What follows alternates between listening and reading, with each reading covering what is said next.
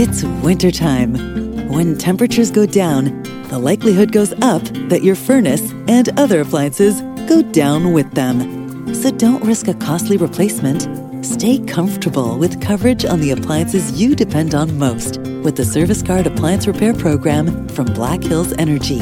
It's peace of mind in a plan. Visit blackhillsenergy.com/sign up to learn more. Hi, I'm Maria. And I'm Mike. And we're Team Ready. Black Hills Energy knows your home is where your heart is, so they want you to be ready. It's all about keeping you safe, prepared, and making your home as energy efficient as possible. Everything from how to weatherize your home to how to stay safe during extreme weather. Be ready for anything. Go to blackhillsenergy.com/team ready.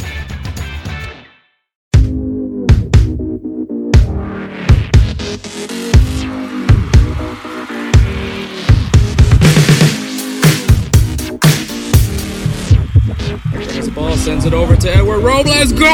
Insert name FC!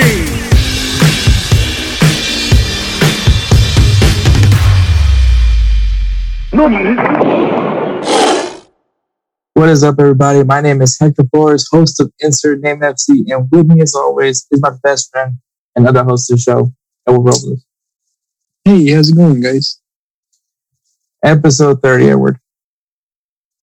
The messy number, the old school messy number. Old school messy, man. Yeah, man. It's I mean, those that don't know, I feel like that's a if you're able to have that jersey, I feel like that's one to collect. I think if you're a jersey collector. Yeah, the 30, yeah. I'm pretty sure there's a few people out there in the world. Speaking of jerseys, man, I hate that I have to admit this now. Mexico, man. Oh, you got the Mexico jersey? Or you want it? I kind of want it. So the one where they played this weekend? Yeah, man. Like, I mean, when they came out with it, I was like, oh my God. I love that jersey, bro. It's just like, and I hate to admit that because, that's the only national team I refuse to wear. But it looks so good. I like it, man. I don't know, the black and the pink. It's a good jersey, man. I was like, I've said this before. I like some of I love Mexico's jerseys. I think that they do some really good jerseys. I just refuse to wear them or buy them. And it's like, man, this one's pretty enticing. Maybe they actually said, like, let's try to get this Salvadorian guy to buy our jersey. Right? Yeah. The listeners, all they hear is, oh, of course, the Salvadorians, and I hate on Mexico. Yeah, I mean, shit. Those are nice. I will give them that. I mean, you can get it. I ain't going to judge. Huh? I was like, you can get it. I ain't going to judge. You're not, but I will. You're going to judge yourself. Yeah. There we go. You're going to rock a Mexico jersey. Where's you going to get wrong from Mayonnaise? You're going to look at yourself in the mirror like Peter Griffin. You are. You filthy whore. Basically, that's what it is. But, okay, so we got a pretty good show lined up for you guys, man. We got some headlines, some game recaps, some game preview, obviously our players of the week, and a 3-up-3 down that hopefully will not lead to any of us getting fired from our current day jobs. So there is that. So if you guys don't know, we're actually from the city of Houston, and obviously the University of Houston have made it to the Final Four in college basketball. Oh, that's right. Yep. So that's pretty cool to see. I went to Texas University. So, I mean, I'm not going to sit here and tell you I'm hopping on the U of H bandwagon, but it's just really cool for the city of Houston. And this, honestly, I'll say the same thing for the Rockets. Like, I'm not a Rockets fan. Everyone knows that I'm a Lakers fan. Yeah.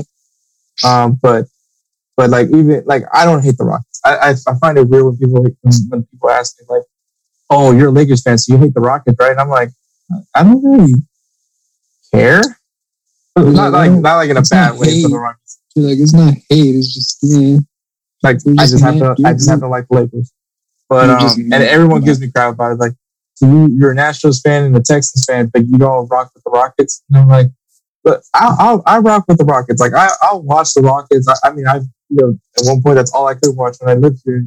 Living here in Houston, was I couldn't watch Lakers games because the games would be on late. So I would watch Rockets games, and I like the Rockets. They're not a bad team. Well, right now they're on a rebuild, but I mean, like, I like James Harden. I like Steve Francis. I think they had some pretty good teams back in the day. But yeah, I'm just a Lakers fan. But anyways, like, it's just really cool to see University of Houston make it to the Final Four. Last time they were in the Final Four, weirdly enough, was when they had Akeem Olajuwon on their team, who's also part of the Rockets championship team. So that's kind of crazy thing. That is a crazy thing. But anyways, man, we got a jam-packed show, and obviously you guys don't listen to us for basketball. So let's get going with it. And if you guys do want to listen to someone to talk basketball, check out the Reserve podcast on the Great Unhinged Sports Network. They talk some basketball. They're Sacramento Kings fans, I believe, but they do talk all soccer. I mean, not soccer, all basketball. They do talk basketball. And Unhinged does have their own basketball show, similar to Unhinged FC, but they talk basketball, which I believe is called 3 in the Key. So you guys are looking to have some interesting listens. Those are some great listens from, once again, the Great Unhinged Sports Network. All right, man. So we're going to go ahead and take a break because you're going to hear this beautiful ad, and then we'll get going with this show. Hector, what was your New Year's resolution? Same one as every year. Read more. Why every year? Well, with school and work, it's simply hard to find time to read. What if instead of reading, you listen to someone read your books for you on Audible? Audible? Audible has a large library of audiobooks that you can listen to at your convenience. I like listening to my audiobooks on my way to work. What if I don't like Audible? You can start a 30-day free trial when you go to www.audibletrial.com/insert name FC podcast. You'll be supporting the Insert Name FC podcast along with finally getting that New Year's resolution done. Thanks. Now I'm going to start a 30-day free trial.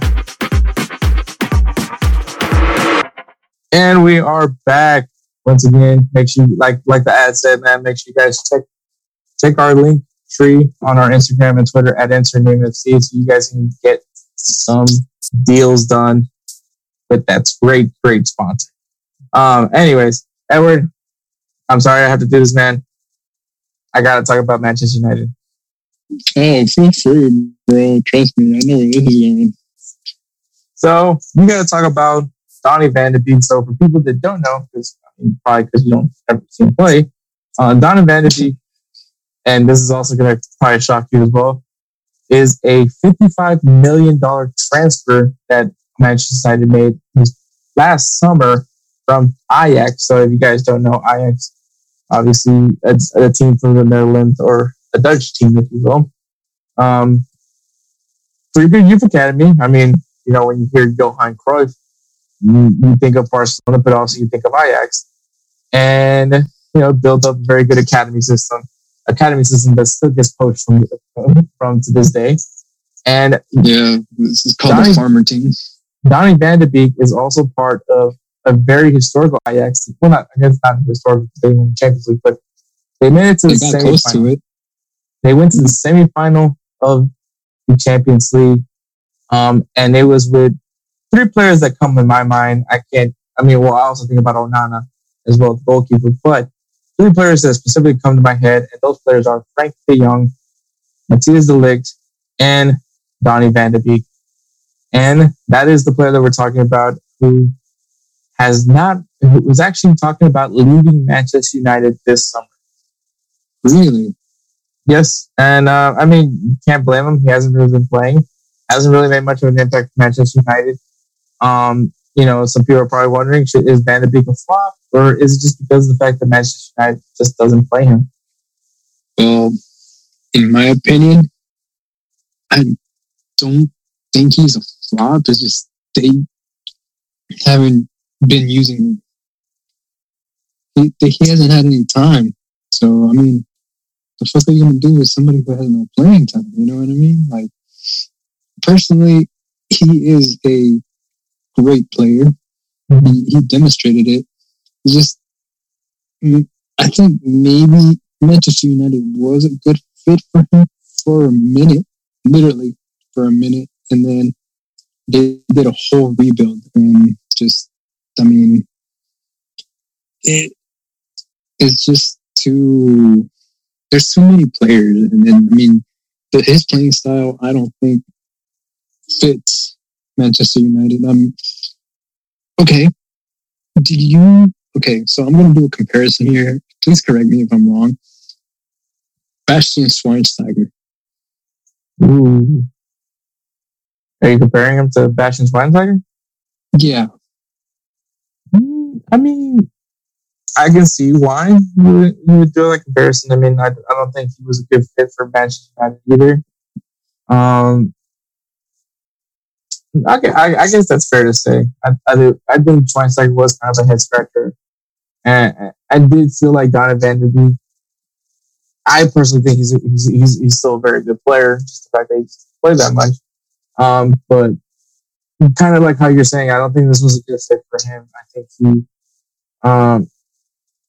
I feel like there's other teams, and I still think he's an EPL quality player. I don't think that's the issue. I think maybe there's just another team in EPL that probably would have benefited from having a player like him, but it definitely wasn't Manchester United. And I mean, it's just the fact that Manchester United just doesn't really know what they were trying to do, to be honest. I mean, Paul Pogba was coming off the bench, so that's got to tell you something. But I feel like with Manchester United right now, I think the identity that at least that I guess they have now is through Bruno Fernandes, is basically is playing through Bruno Fernandes. So I mean, I feel that Van de Beek. I just think it wasn't a good fit, and I think that's on Manchester United's fault. I don't think it's necessarily Van de Beek's fault that he's not fitting in well with Manchester United. I just think it's Manchester United's fault. Exactly. Like I said, I mean, it's just they did a whole rebuild, and he wasn't really included in it. Neither was like right now Paul Pogba. So it's kind of like putting two players out there, and especially with Van de Beek, it's just I feel like he would be better off somewhere else. Mm-hmm. So as a fan, as a Manchester United fan, I feel like they should sell him, just as hey, it's not working out. So yeah, but the only issue if you choose to sell him this summer is that you're not going to get what you spent for him. Like you're essentially this is you literally walking out the store at GameStop, still covered in the wrapping and everything, and you realize I really don't need this game. And you return it, and you try to return it, and it's like they tell you that they'll buy it from it. They'll give you $35 for store credit, even though it's like a $69.99 game. I can see where you're coming with that. I can see it. You're definitely not going to get a return on your investment if you choose to sell Van de Beek right now. All right. Well, what do you suggest that Manchester should do? I mean, the two options is obviously how to play him. To me, it would be either you find a way to play him, but I mean, really, Van de Beek can't really make a solid argument because I mean, Manchester United is having the same. I mean, at least as long as they don't mess it up too bad, Manchester United is in the Champions League spot. But I mean, there's no real need. I mean, you can't say like, "Oh, the team is suffering and that's because I'm not playing." So, you can't make that argument right now. But I guess the other route that Manchester United could do, where they could maybe, it's kind of a risk because obviously if you can't perform. But sending him out on loan, let the team, if the team gives the team that he goes loaned out to, give him the option to buy. If he performs well, at least you get some sort of return on your sale, on your investment. Or he does well, and maybe the team can't afford him, and another team rises to the occasion, or maybe from that loan, Manchester United's like, hey man, you know what? This guy has something that we're missing out on, and then he becomes part of Manchester United. But at least he gets to play, because the only issue right now is that Van de Beek's not playing, so you can't really tell what's the issue for him. It's just a matter right now is like you're not gonna get warmed up with team. I mean, practice and all that is one thing, but the way you really get comfortable with the team is by playing with that team. Exactly. So for me, I think Van de Beek just needs to play more. And I mean, even if it's not with Manchester United, if he goes out alone, at least he's playing very early, so you can see what he can do. And then maybe Manchester United is like, hey, you know what? We kind of, it's like typical like high school movies where it's like, oh, you don't know what you got till it's gone kind of moment, and it's like, oh no, I want you back, kind of thing. Running through the airport to try to get him back. Yep. So I think that's the route to go if you're Manchester United. And I think Van de Beek obviously wouldn't say no to that because obviously he gets to go somewhere where he can play. Yeah. So what do you see? What do you think? Do you think he's a flop or no? I don't think he's a flop. I just think it's just the fact that he's just not playing. I think, like I said, Manchester United's fault. I don't think it's not anything to do with Van de Beek because I think Van de Beek is a really good player. Actually, that's a player I wanted to Arsenal to get, but well, he went. Manchester United got him. So you want him to go to I was about to say Man City. So you want him to go to Arsenal? I mean, I definitely don't want him to go to Man City. I feel like him and Pep would probably be very, very perfect for each other. But no, I would definitely love him in Arsenal. I think he they kind of need a holding, a good box to box midfielder, someone that can help Odegaard. I think Van de Beek would definitely be a good one. That would be a good man. That would be a good little team up. Yep. Hey, you never know. You never know. Exactly. All right, man. So we're going to segue into another player. Actually, ironically enough, is a player that did once play for Manchester United. And that is one Zlatan Ibrahimovic, who made his return to the Swedish national team. Oh, okay.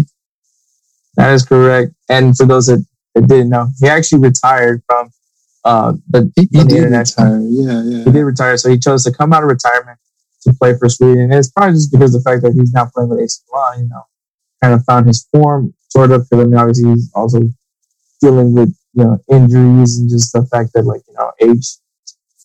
Age is eventually age is going to be. Age is even getting to the line. But he made his return to Sweden. He had a very emotional press conference. Not so much of, I think, making his return to Sweden. I think it's just the fact that, obviously he's away from his kids. With all of that, but, obviously, it's just, for anybody, the opportunity to play for your national team is always something special. But obviously, right now with the pandemic and all that, anytime that you don't get to be with family, that could be very difficult for somebody. He came, but it wasn't just here to, make face. I mean, this guy played, and he played very well. Not necessarily the way that we would imagine he would, because, I mean, obviously we think of Zlatan, we think of scoring abilities. But this case, he was actually more of a provider, as in the first game that they played against Georgia. Mind you, this is also World Cup qualifiers. So this isn't just like any friendly. This is qualifying for the World Cup.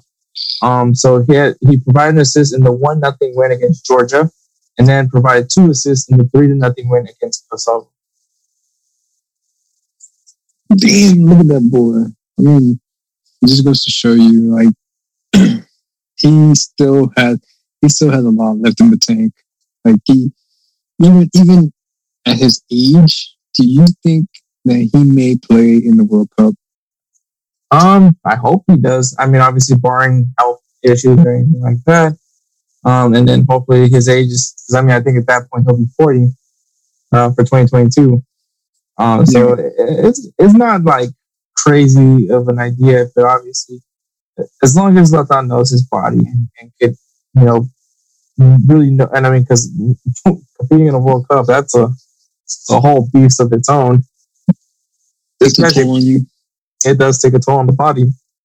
But I think if there's somebody that understands his body very well besides Cristiano Ronaldo, it's definitely Zlatan Ibrahimovic. I would definitely love to see Zlatan get one more. I mean, honestly, this World Cup could be the last World Cup we see certain players, specifically, Cristiano Ronaldo and Messi and Zlatan Ibrahimovic, just to think of a few. I mean, those could be the last times we see those guys wearing their national shirts.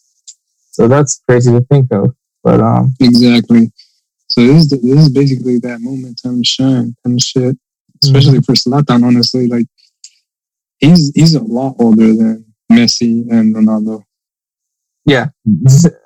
Because I believe Messi's only he's 8 years older than Ronaldo. I think 8 years. I think so. Because isn't he 43? Zlatan?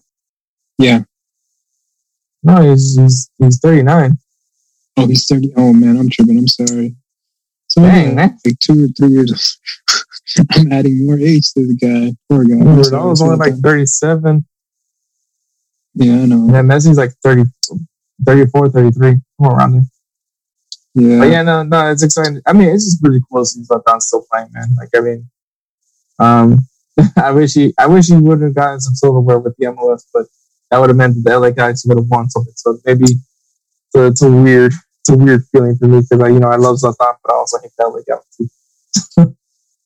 But so in the process, it's kind of like a bittersweet moment. No, yeah, totally. But I mean, it's just great to see him back with the Swedish national team. I mean, like I said, he balled. It would be great to see him get one more shot in the World Cup because obviously he wasn't part of the 2018 World Cup. He wasn't in that team. So for him to get one more shot at the World Cup, it would definitely, I feel like, a great ending for Zlatan. I think that's where he can call it a career right then and there.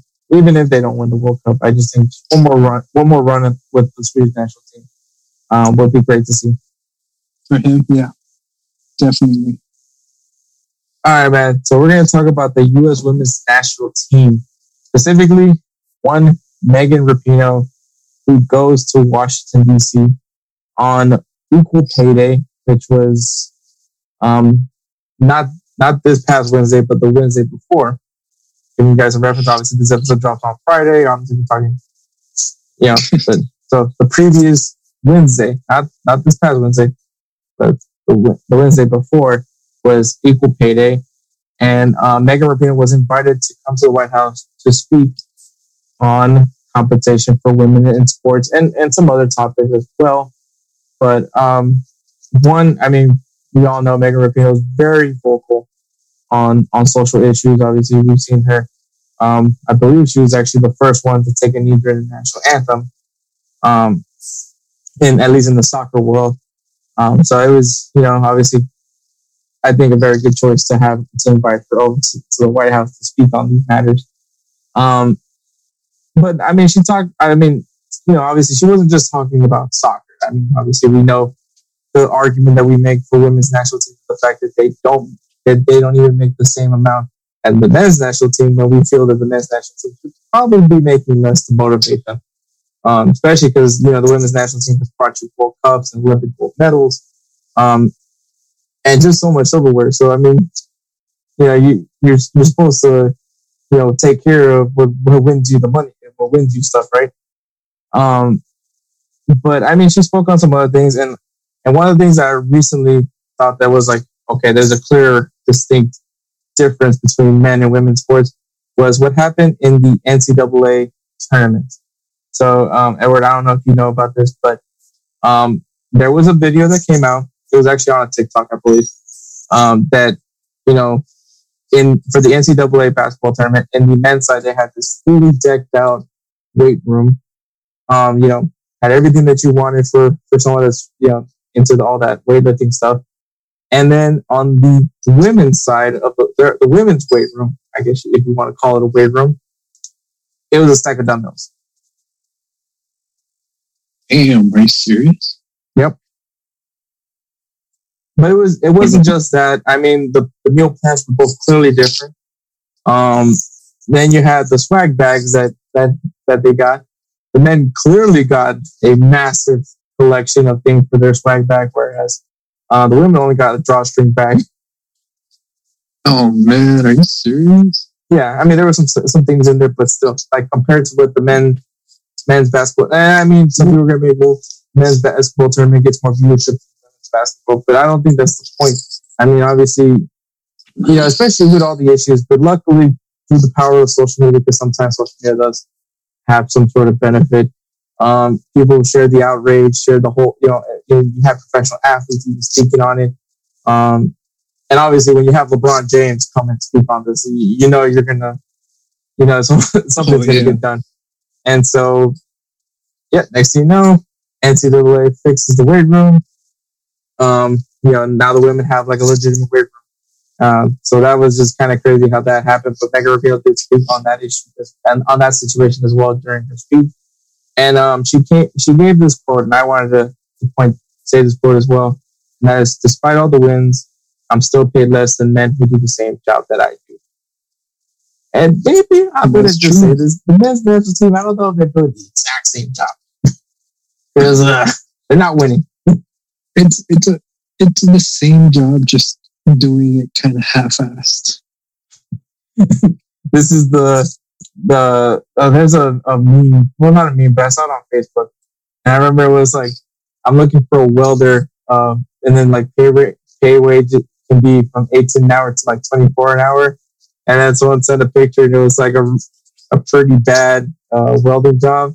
And he's like, that's what you get for 18 an hour. And then like this really pristine welding job is like, that's what you get for 24 an hour. Yep. So yeah. But no, I mean, obviously, the women's national team, they're the ones, winning cups. I mean, I hate that people try to like devalue them, because I mean, because everyone's like, oh, the competition that the men deal with are very much better than what the women deal with. And I'm like, that's not necessarily true. Because I mean, in the women's tournament, in the women's international level, you still have some countries that are considered powerhouses. It just so happens that one of those powerhouses are also the U.S. But I mean, you still have Germany. You still have Japan is a team that maybe you may not think about on the men's side, but is pretty good on the women's side. Australia, Germany. What you call it? No, England already said Germany. I did. England looks pretty good. Brazil. France looks pretty solid as well. Oh, France looks pretty badass. The Dutch, I mean, the Dutch look pretty. So it's not necessarily like, and I mean, you won 3 straight World Cups. That's not easy. Yeah. That tournament is very exhausting, and to make it to the final, that's still pretty difficult on its own. So I don't care. It essentially in its own way, it's an even playing field for both fans, because you still have to face who you have to face. You still have to play a similar tournament. I don't care. One's winning it, one's not, and one's not even qualifying for some of these tournaments as well. So, in my opinion, yes, the women, if anything, the women's national team should be getting paid a lot more than the men's national team. Oh yeah, especially it's kind of like getting graded. You get 100, so don't you deserve 100? And then yet you do a paper that's like a 75, but just because they're grading on a curve, they're like, we'll go ahead and do your 95. And the men are having that makes no sense. And the men are the ones that have the curve. Big curve, financially speaking. Oh yeah, so it's ridiculous. I mean, it's pretty cool to see Megan Rapinoe be able, like I said, like kind of how I said earlier, she's very vocal on matters like this. So for her to be able to voice her opinion, I think is just really great. So I'm happy for that. So you're literally saying hats off to her? Yeah, hats off to Rapinoe. She is one of my favorite players. She is my favorite player, actually, on the women's national team. It's so much fun to watch in the game. And then, especially in FIFA, whenever I play with the U.S. women's national team, I make sure I score goals with Megan Rapinoe. She's a boss. And I think it's probably just because of my bias, because she wears 15. I think that's probably it. I wonder why. Yeah. Number 15, man, it's a great number. It's a great number. Legendary, if you will. All right, anyway, so I feel like we're gonna get into a soapbox with this topic. Oh, it's not a topic. This is our debate. Our debate topic for today. For those of you who you guys probably see this debate topic on our Instagram or Twitter at InstreamFT. We're more than welcome to go ahead and respond your case on those posts. And if you have an idea for a debate topic, just go ahead and send it to us through our social media once again on Twitter and Instagram at InsertNameFC. You can add us on at InsertNameFC and then give us your debate topic, or you can send us a message on Instagram once again at InsertNameFC for a debate topic. So, Edward, the debate topic for today is: should the U.S. men's national team make the Olympic qualifiers a priority? And did you feel like they did? Well, I think it should have been a priority, but they didn't take it as a priority. Okay. Could you elaborate on it? Well, okay, so they used the under-23 squad for the Olympics, right? They used any of the main ones like Regino Dest, Christian Pulisic, Gio Reyna, hell, even Aronson. You know, like they could have. Or is Josh Sargent under 23? I believe Josh Sargent is under 23. So they didn't use him. So they should have used them in those instead of the friends. Like, not all of them, but just enough to where there's some fight left in the team. You know what I mean? No, I totally agree, and I'm with you on it. I think one, the Olympics should have been looked at as a priority, and three, I don't think they did it. And some people are gonna get mad when they're like, oh, you can't say that they don't have talent. And let's face it, we looked at that roster, the call up for the Olympics, and we're just kind of like, I mean, they're not bad players. Like Ochoa, the goalkeeper, I actually did like. I didn't know much about him, but he got my respect because I think he did a really good job. I don't think the reason why they didn't qualify for the Olympics was his fault. I think it's just because of the fact that just going back from those last two games, the game against Mexico and the game against Honduras, which obviously, kind of just mentioned about the Olympic qualifier. All the U.S. had to do was win their semifinal game. They didn't have to win the final. They just had to win the semifinal game, and they're on to Tokyo for the Olympics. That's all you need to do. You on paper, you probably should beat Honduras. Probably. I'm not gonna sit here and devalue Honduras, but I mean they wanted it more. But yeah, they were more hungrier for it. When you look at that roster, when you look at that call up for the U.S. youth national team, you're like, it could be better. There were some players that I liked. Obviously, Sebastian Soto, a player that I do like seeing. But I'm like, I mean, I'm fine with Sebastian Soto, but I mean, like some of the other players that I saw, there's some guys that maybe are just like, we don't know much of. And honestly, it was a lot of MLS guys. And that's not taking any shots at the MLS, but I just think that there's still clearly the development isn't there yet for the US. But then you think of like the under 23 players that the US do have. And, you could have, I feel like Brian Reynolds could have been a player that you could have probably brought to the Olympic team. Christian Pulisic has stated that he does want to compete in the Olympics. Why not let him go and captain that team? I mean, Sergino Dest, I feel like just because of the fact that he is a regular player for Barcelona, and Barcelona doesn't want to deal with the whole that he would have to quarantine before he can come and go back to training with Barcelona and play for Barcelona. I don't think that maybe that's the reason why they wouldn't let him go, because obviously the Olympic qualifiers were in Mexico. I can see Christian Pulisic maybe kind of like guilt Tuchel just because of the fact that Tuchel hasn't really been playing him. So maybe he can make that as an argument. But I feel like a player like Brian Reynolds or like a player like a Chris Richards, like, I mean, yes, I feel like he's maybe more of a regular now with Hoffenheim, but I feel like you can have, there's certain players that I feel like you could have like let go and play for the Olympics instead of playing two friendlies to be specific. Oh yeah, hands down. So I mean, I think that was kind of clearly like that's where you're like, okay, I don't think they're treating this as a priority right now. And then especially when the man that you put in charge of this, U23 team is Jason Christ, a man that has failed to maintain 2 MLS jobs and has now given the Olympic qualifier team. Like, I want to know how this guy does in interviews because I need to learn from him because I need to figure it out. Like, it's clearly he knows how to get hired as a coach. He knows how to get a job. I mean, he doesn't know how to maintain the job, but he knows how to get a job. So, I mean, yeah, no, I definitely do not feel like they treat it as a priority. And for the people that are like, oh man, you guys can't, bash the guys and all that yes, you can, because the U.S. men's national team have now gone 3 straight Olympic qualifiers and not qualified for the Olympics. This is the 3rd straight Olympics that they will be missing. And that is embarrassing. That is an embarrassment.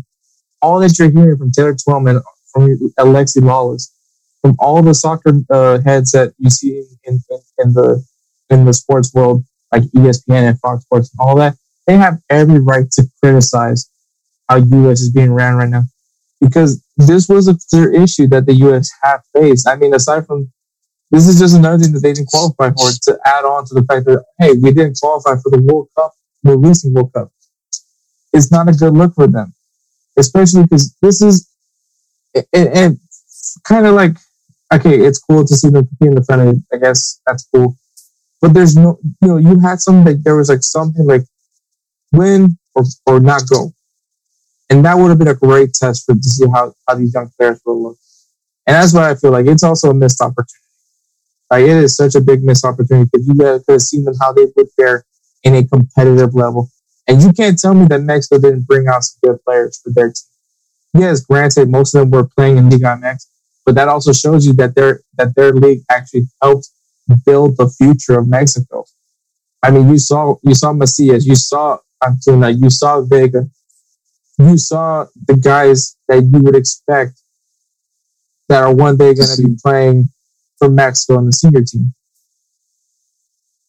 So for me, like, Mexico took it seriously because, they're in the final. They're going to the Olympics again. So, like, if the U.S. wants to be taken seriously, they need to take every opportunity seriously. You're going to literally take friendlies over Olympic qualifiers. That's what I'm seeing right now. And that's what I don't like. Exactly. I mean, I can see where you're frustrated at, and trust me, I'm right there with you, bro. Like, it's a pain in the ass, man. Like, it's having to deal with all this shit going on. Mm-hmm. I guess, like you said, like you put it in a good way with the whole COVID thing going on with the guys that play in the main teams, but at the same time, it's like, come on, like, I feel like the Olympics is a hell of a lot more important than friendlies. No, for sure. I think there's certain players that could probably gone away with it. Like I said, Brian Reynolds is one that I think could get away with it. I feel like Chris Richards is a player that could get away with it.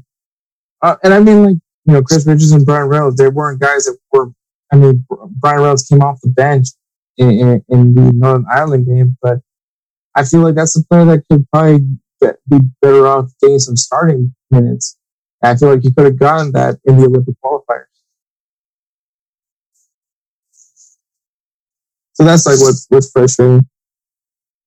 But obviously we can go hours talking about having our issues with the U.S. men's national team, so we're not trying to drag that out. So we're gonna go ahead and we're gonna take a break, kind of decompress a little bit, and then we'll get into some game recaps and of course our players of the week.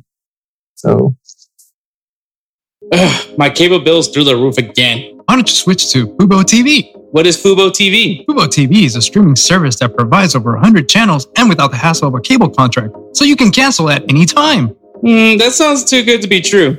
Well, if you go to the bio of our Instagram or Twitter at InsernameFC, click on the link tree, and go to our Fubo TV link, you can start a 7-day free trial. Not only will you be freeing yourself from cable, but you will also be supporting the Insername FC podcast and the Unhinged Sports Network. I'm going to start my 7-day free trial right now. And we are back. Well, you heard the ad. Like, once again, take advantage of those ads, man. Now you take advantage, you get some deals done. We get financial support. It's a win-win. Right. All right, Edward. What's your game to recap? All right. So my game to recap is.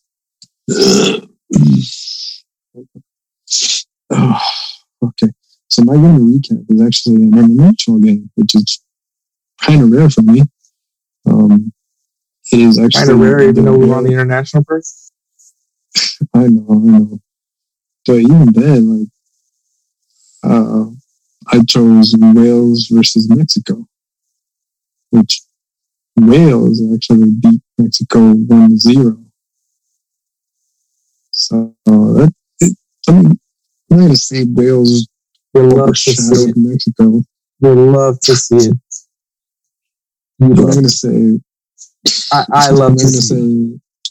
Okay, I can see that. I'm just going to say this, man, because the U.S. and I mean, I know you just heard us have this whole soapbox about the U.S. men's national team, but one of the first games that the U.S. men's national team played after the whole COVID thing, I guess their return from the whole thing, was they played against Wales, and they had a 0-0 draw against Wales, and all we heard from the Mexico fans was, "Oh my God, you guys couldn't beat Wales. They're trash. They're trash." Well, how the turntables. That's all I have to say. That's all I have to say. Anyways, go on, Edward. Way to quote The Office there. How the turntables have turned. Okay, so basically Wales beat Mexico 1-0. Mexico had 75% of possession. So Mexico had a good chunk. It wasn't like, they were getting beaten by Wales. If anything, I think after the first goal, Wales kind of parked the bus a bit. Mexico outshot Wales 9-4. So like I said, Mexico had, I guess they just couldn't finish. They didn't have that number 9 that they needed. No, yeah, so, they were without Raul Jimenez.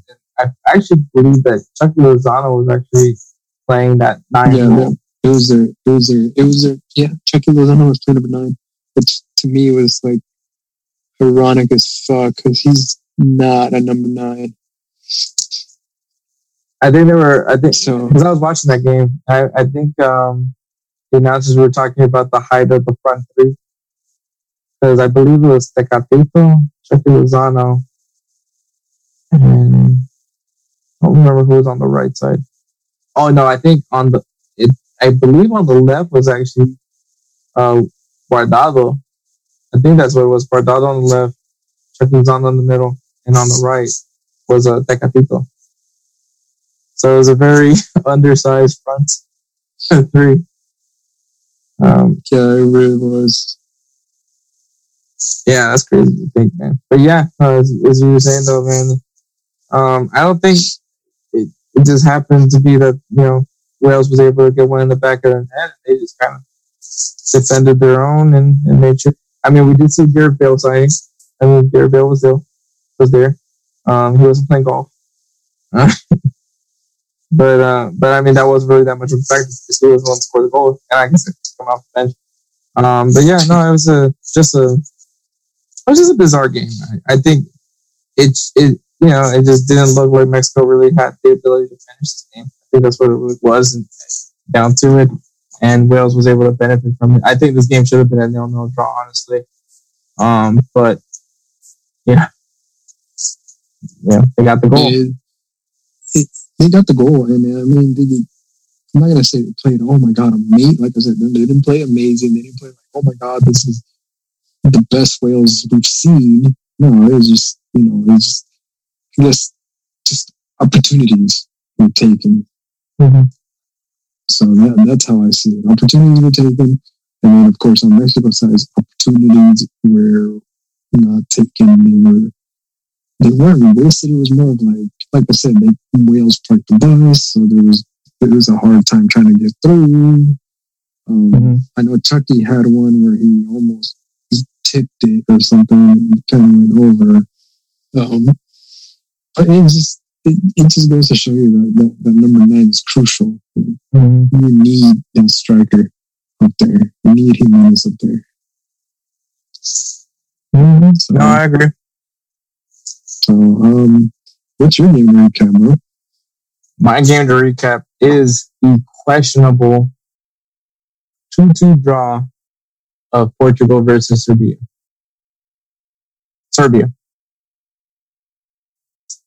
Portugal. Serbia. Yep, Serbia. So that's better than what I called it. What did I say? No, I said Serbia, or what did I say? Can't remember. Serbania? No, I don't remember. Anyway, I'll think of it. So Portugal had 56% of the possession. Serbia outshot Portugal 16-12. I mean, I would say it's a fairly even game, at least when you look at the stats like that. But the one thing I will say is Portugal did give up a 2-goal lead. That's what I'll put like there. So there was a lot of defense. I mean, you let Serbia come back. That happened. But this should have been a 3-2 win for Portugal, and that is because there was a controversial goal. What's funny is actually I put this on Twitter, and I put a tweet that if that's not a goal, then I'm not fat, because that's how blatantly obvious it was a goal. It was plain as day. I will say shout out to that guy on Twitter that told me I was not fat. But you don't know me, man. Right? You don't know me. But I mean, I took it to Instagram to I put a poll down, see how everybody felt, and everybody said it was a goal. Not one person said it was not a goal. So it was a clear goal. It was a bad call from the referee for them to say it was a no goal. Didn't even go to VAR. I don't think VAR was available for the UEFA World Cup qualifiers, to be honest. And that's the other thing, man. This is a World Cup qualifier, and you make that bonehead of a call. So, which led to Cristiano Ronaldo being very furious. Yelled at the referees, got a yellow card, and he walks out. The game wasn't over. He walks out, throws his captain's armband to the ground. Maybe a little bit over the maybe went a little too far there, but leaves the game before the game was over. I mean, it was in the final minutes. It was literally like whistle was going to be blown pretty soon. But I mean, it's not a good look for Cristiano Ronaldo, but it's definitely not a good look for that referee. I think that should have been a 3-2 win for Portugal, and that's a crucial 2 points fraud from Portugal. Yeah, they needed that. So I mean, yeah, no, that's where what's the point of having VAR? What's the whole point of having assistant referees? Like, what's the whole point of all that if no one argued with the ref? That's the crazy part. Like, none of the refs were like, hey man, they crossed the line, and it's like no. And then the referee ends up apologizing and it was a goal. But I mean, at that point, the apology means nothing. So yeah, the game's over. Mm-hmm. So I mean, it's not like you can change the score so that way it's a 3-2 for Portugal. I mean, what's done is done. But I get the people that say that we don't need video assistant referee or VAR, because obviously it takes more time out of the game, because obviously then you have to add that to injury time and all that. But this is the reason why you have it. This is literally the reason why you have VAR. These games are the reason why you have it. Yeah, so I mean, it's a World Cup qualifier, so you would think they would have it. Yeah, so that's like the head scratcher of its own. So no, yeah, definitely Cristiano Ronaldo got robbed. I don't blame him for any bit being mad. I don't necessarily. I wouldn't support the whole idea of that. Was kind of a little bit insulting, the whole throwing the captain's armband to the ground thing, and then walking out of the game before the game was even over. But yeah, no, I don't blame him for being mad. It was out of frustration. I mean, yeah, I mean, I could, like you said, you can't blame him. Yeah, I can't blame him for being mad. It's just so such a bonehead decision for the referee. That's all I gotta say for that one. This is a dumb call. Like, I mean, it's clearly a goal. the defender didn't save it. I mean, like it clearly passed the line.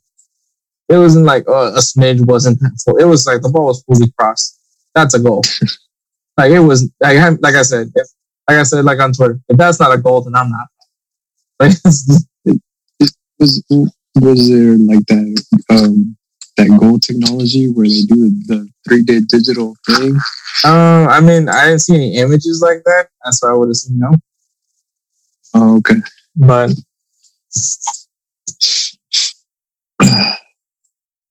it was frustrating, man. Yeah. Just frustrating. That's frustrating. Shit, I could see that.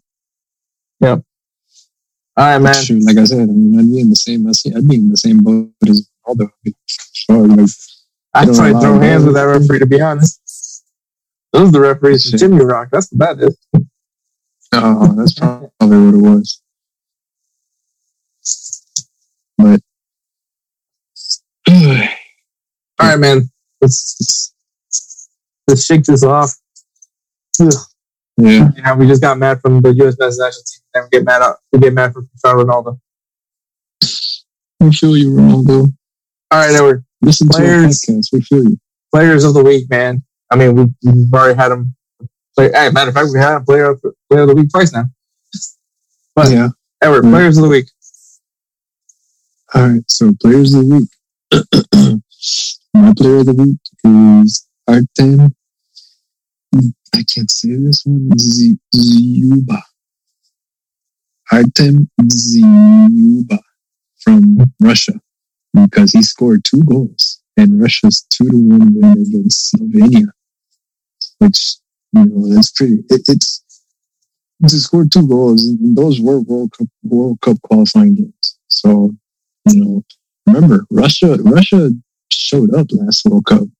We were surprised. So you never know. Everybody was surprised. Do it again. I actually had them not even make it past their group. Yeah, and they did. They fucking got out of it. Everything. That's the thing. They were in a group with Egypt, Uruguay, obviously Russia. I remember the last. I can't remember the last one. Was it Saudi Arabia? I can't remember, bro. Might have been Saudi Arabia. It was an Asian team, I think. I'm pretty sure it was an Asian team. But anyways, no, yeah. Russia's team is a pretty good team, and I mean, Artem is actually the captain of Russia. So, I mean, you know, wait for him to step up and be a leader for his team and put 2 goals in for a big win against Slovenia. And obviously, like you said, it's a World Cup qualifier, so pretty important. Yep. But yeah, that's a really good pick, though. Great pick for a player of the week. Yeah. You know how I do. But who's your player of the week? My player of the week is Burak Yilmaz, who scores a hat trick in Turkey's 4-2 win against the Netherlands. Once again, nice, against the Netherlands. This is the week for Turkey, man, because not only did they win this game, they won also their second game. So, not bad. I think Turkey might be able to qualify for World Cup. Put it out there. Yeah. It's not the first time either that they've qualified for the World Cup. So, yeah. No, they look really good. Shit.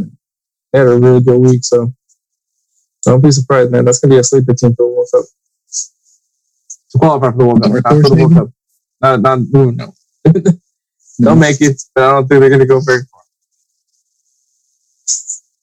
But yeah, so congratulations to Artem Zyuba and Burak Yilmaz for being our players of the week. Nice. Congrats. What do we call it? I'm sure Jim right now is pissed off that I pronounced a Russian name over his last name, but hey, life goes on. Right? He's going to be like, you to talk to you, Hector. You motherfucker. Don't worry, Jim. We love you, bro. We love you. All right, we're game previews. Let's get out of this awkward situation. You don't want to get in trouble, is all it is. You can say it out loud. Exactly. All right, so the first game preview is Arsenal versus Liverpool. That's a really badass one. Their last meeting, Arsenal won in penalties, 0-0 in the Carabao Cup. So, yeah, they won in penalties. So, that's pretty badass. Beating a top-tier team, but Liverpool right now is struggling. Are they? So, yeah, I mean, well, think about it. I mean, remember how we were talking about they're not consistent right now? Yeah, but haven't they won 3 of the last 5 games? They have. They've won 3 of the last 5 games, and they've.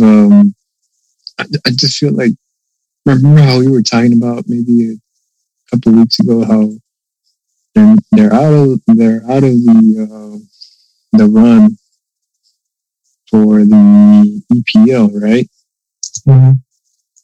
So it's just that's I guess that's what I'm trying to say. Like right now,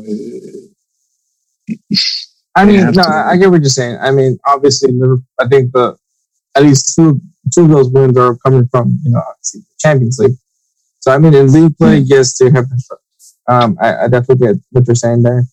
But I mean, it's not like Liverpool's completely out of it. But I mean, this year, I mean, the big issue is the fact that they are without Van Dijk. I'm gonna ride on that Van Dijk is the best player. No one can change my opinion. Edward, you failed at it miserably because once again, Virgil van Dijk is the best player, and clearly it shows. Yeah. Look what they are. That's all I gotta say. But yeah, Liverpool has allowed 36 goals this season. It's not necessarily the season that they were hoping for. I mean, the only silver lining at this point for Liverpool is that, well, they are still at a good shot at making it to the Champions League. Sort of. Yeah, that's true. Yeah. Maybe said silver lining. Sort of. But yeah, so they still have that with them. But if you need to get informed, and I mean, maybe going up against this scrappy Arsenal team could maybe do. You think so? What is your how do I say this? What is your premonition for this match? What is your prediction? My prediction. Sorry, your prediction. Sorry. Like my premonition. You all right? Well, I'm not gonna predict this game because I don't do predictions because I always look like an idiot. If you don't believe me, go check out Unhinged FC. Edward and also vouched for that one. But I mean, the thing I like about Arsenal right now, it's crazy that those words are coming out of my mouth, is they're finding something, and I like what they're doing with the young players. Obviously, when I think of the young players, obviously Saka and Smith Rowe, and I definitely love what I'm seeing from Martin Odegaard. I think that you have something here. They got something, and then hopefully they can definitely get Odegaard in Arsenal for next season, or like I said, lock them in, because Arsenal looks so much different with Odegaard in their starting lineup, and it shows. They look really good. The backline is still going to be a concern for me just because of the fact that you are going up against Liverpool's front three. Still scary front three, nonetheless. Even though they don't have their defense isn't up to par, they still have an attack. Right. But as much as I want to say Arsenal's going to win it, I feel like I gotta give it to Liverpool. I think Liverpool gets the win. Okay. And I just think it's just Arsenal has something special going on with them. They have those young players and all that. They're just not ready. They're not ready for the big time. Mm-hmm. Who you got?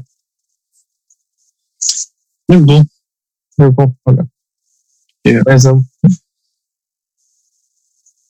Yeah. I mean, that's my thing. Liverpool.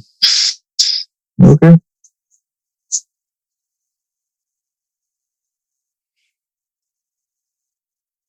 Want to say the next game? Yeah, hold on. It's 'cause my toe. Okay, so people listening at home, dropped the battery on my foot. Specify what kind of battery, because I thought you were talking about a deep battery. A car battery.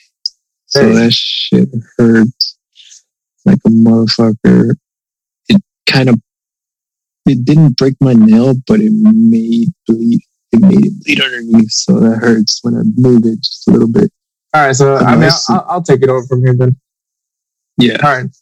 The second game is Bayern Munich versus RB Leipzig. It is a number 1 versus number 2 matchup. First versus second. You guys can go ahead and guess who you think is first place. Quite obvious. But their last meeting was a 3-3 draw. Actually, as a matter of fact, their last 3 meetings have been draws. Bayern Munich have scored 78 goals this season, and RB Leipzig have allowed 21 goals. You have a really good attack. I feel like really good is not. You have an amazing attack going up against a pretty good defense. If there's one thing that we've said about Leipzig, is that they have a pretty solid defense. They do have some really good players in the attacking side.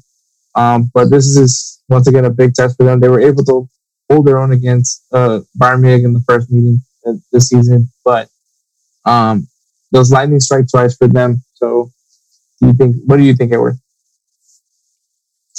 It's a tough one. Do you think that they can actually hold their own against Robert Lewandowski?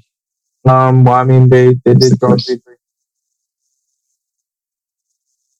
I'm just saying, like, their defense, you think they can not let goals in? I mean, because at that point, I feel like with Bayern Munich, man, it's a team that, like, if you get them once, brag about it to the end of days, because that's not going to happen again. That's how I feel about this Bayern Munich team. This Bayern Munich team is always scary. It's always stacked. It's such an exciting thing to watch. You can't count them out when they're down by a lot. They always come. They're just really too. They're just too good. It's unfair. Yeah, I get you. So right. I don't think. I mean, they didn't. I mean, technically, they didn't. They definitely didn't draw that game because of their defensive prowess. It was definitely because of the fact that their attack was able to capitalize on some mistakes from Bayern Munich. Yeah, I have to go with Bayern Munich on this one. Myself, I would have to go with Bayern Munich. I just don't think you can get over them twice. And yes, I'm counting a draw as getting over Bayern Munich. That's I guess you could say that's a big reach when it's a draw. What? I mean, I say that's a big reach for you to say that they can stand or they can withstand Bayern Munich. No, I said that Bayern Munich wins. Oh, you say that Bayern Munich wins? Oh, okay. I said I'm that. sorry. Oh my God! I said that RB Leipzig, like it's hard to say that if you get over Bayern Munich once. I said hold on to it because that's the only time you're ever going to get over Bayern Munich. Okay. And I said that yes, I count RB Leipzig drawing as getting over Bayern Munich. I got you now. Okay. Jesus Christ, but all right.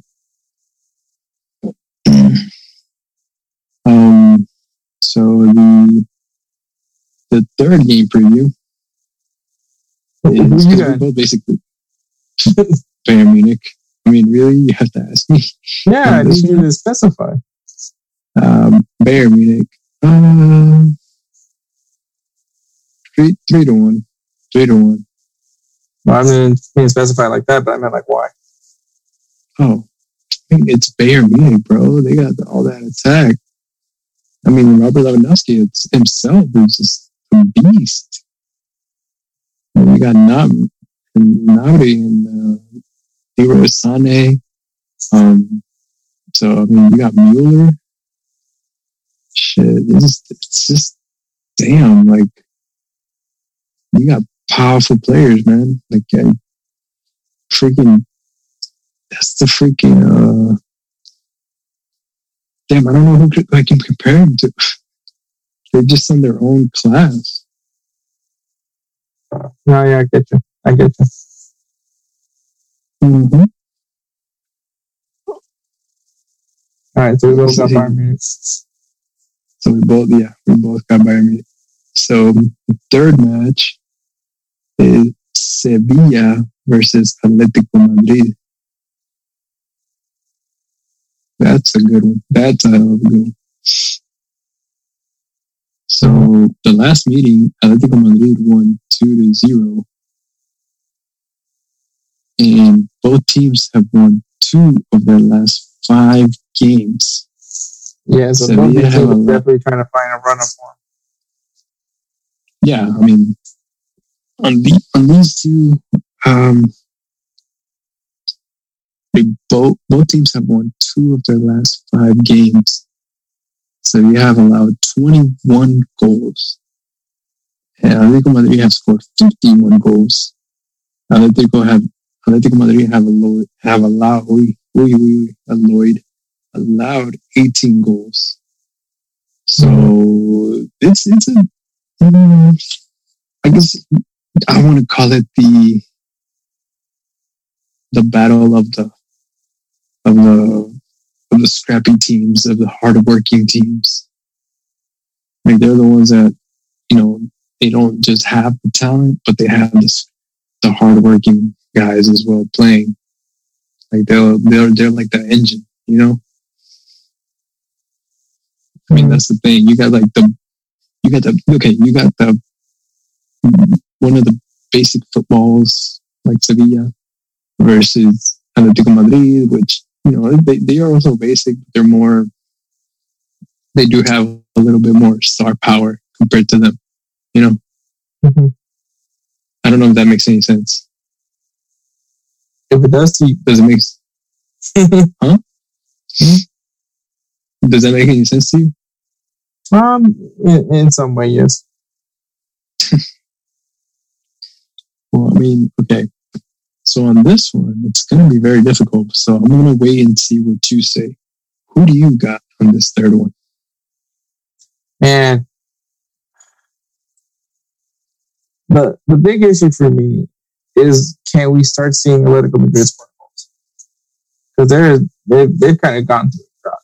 They still have that defense. We know the defense is there.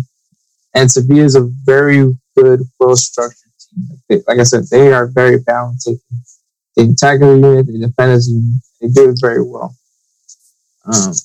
Yeah. The question, to me, the big question mark, I'm going to keep saying, is Atletico Madrid needs to score goals. Like, that's their bread and butter. The defense is going to do their job, but Atletico needs to break through. And I think this could be a game where they get a lot of confidence, because obviously they're going up against a very good defensive team, to boost their morale. And then, like I said, kind of like how we said before, this could be a big boost for them. And this is the crunch time now. This is the time to make a big push to solidify your spot as first place in La Liga. You have Barcelona and Real Madrid, creeping up on you. And last thing you want to be doing is losing some games, or drawing some games. This is now win now mode for Atletico Madrid. And so they need to win. They need to score goals. I don't think they're going to do it. I think it's going to be a draw. Okay. Wow, a draw. Damn it, that's very tempting to follow. But I shall not. I think Atletico Madrid is going to win by 2-0. Man, you got score predictions and everything. There's elaborate why. I mean, like I said, Atletico Madrid has that star power. Is Suarez out for injury or no? No, he's there. No, he's there. Yeah, so then they have Suarez. So he's a key player. He's a key component when it comes to the attacking field. You feed him, boom, there he is. Maybe you play João Felix at the same time. It's going to be double trouble. you know.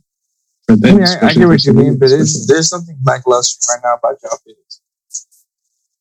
Yeah. I mean, he hasn't really shown up, so it's hard. Mm-hmm. It's hard to say that about him too, because he's I guess you could say he's like a wonderkin. You know, like he's just somebody you would I mean, he is a wonderkid. I'm not saying that he's not, but I mean, I'm just pointing out that like he just hasn't. And this was a player that I highlighted from our like going back to our first episode. Was, can we see something from Joao Felix? I thought this was the player to definitely highlight. You see him be the star man there in Atletico Madrid, and he kind of has not been for me. At least this season, he has not really lived up to, I guess, the expectations I built to his hype. But I think that the hype is deserved. It's just that he's just not having it. But it's definitely Joao Felix needs to have a breakout year. Like, he needs a breakout. I mean, and now if he can do that, especially if Joao Felix can break out, I think that that's going to help solidify that strong push for Atletico Madrid to win La Liga. But if he doesn't, and I mean at this point, all they have is La Liga. You know, they're eliminated from Champions League. They're not in the Copa del Rey. So this is their only shot at winning silver. And they had a very good lead for a while, and then it kind of faltered. And now you let Barcelona and Real Madrid get close, get back into it. And I mean, like, let's just say for what it is. We've seen this dance before. And it usually ends up involving, and it usually involves one of our teams lifting a trophy at the end. Yeah. And this is kind of why Atletico Madrid history as the young one step child. Yep.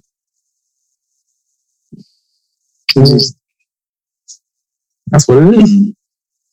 Yeah. Atletico Madrid has to. I'm sorry, Spencer. You're listening to this. I know, but I just can't see it. Like, it's just. I mean, I'm rooting for Atletico Madrid on this one. So, all right, Hector already decided. It's going to be a tie. Yeah, you say it's going to be a tie. I think it's going to be a tie. How's that? I've already decided it's a tie. It's not like you're going to change your mind in the middle of the I speak, right? It shall it happen. Is that what it is? Because that's good. Nothing I have prophesized. Exactly. Your prophecies are usually the ones that are going opposite. So if you say tie, what's the opposite of a tie? Maybe it won't be a tie. What's the opposite of a tie? I don't know. Tie. Go ahead and tell them what's the opposite of a tie. I don't know. What's maybe the opposite of both teams not winning? The underdog wins. That's the opposite of a draw. I don't know. So wait, now you're saying it's Atletico Madrid the underdog? You said the underdog wins. The underdog is Sevilla. So you said the underdog wins, so you're saying that the opposite of the draw is you. Yes. My head hurts. Damn it. It hurts as much as my toe now. It's just your brain it's just your brain trying to contemplate its own security. Yeah, pretty much. All right, man. So, to, I guess, say it, we both have Liverpool winning it. Both have Bayern Munich winning it. Apparently, you guys should expect the opposite of what I'm saying. So, the draw. The opposite of a draw. And everyone has Atletico Madrid beating Sevilla. So, we'll see how that works. Obviously, you guys will find out on the weekend, and just like we do. But yeah, so there's that. We're gonna go ahead and take one last break, and then we're gonna go into a 3 up, 3 down that I think you guys will enjoy, and hopefully does not put any of our financial situations in a promising situation. Not in a promising, in in a horrible situation. All right, so we'll go ahead and we're gonna have another great ad. Bro, where did you get that sick jersey? What, this thing? I got it at Fanatics. Fanatics? Yeah, Fanatics. It is a one-stop shop of all things sports. They sell jerseys, hats, shirts, jackets, and much more. You can go to our bio on Instagram and Twitter at InsertNameFC. You'll see our link tree to Fanatics. When you go shop on that link, you will not only be getting some fresh gear, but you'll also be supporting Insert Name FC and the Unhinged Sports Network. I'm gonna go start shopping now. And we are back. All right, there were 3 up, 3 down. Our jobs. Not jobs in general. Our jobs.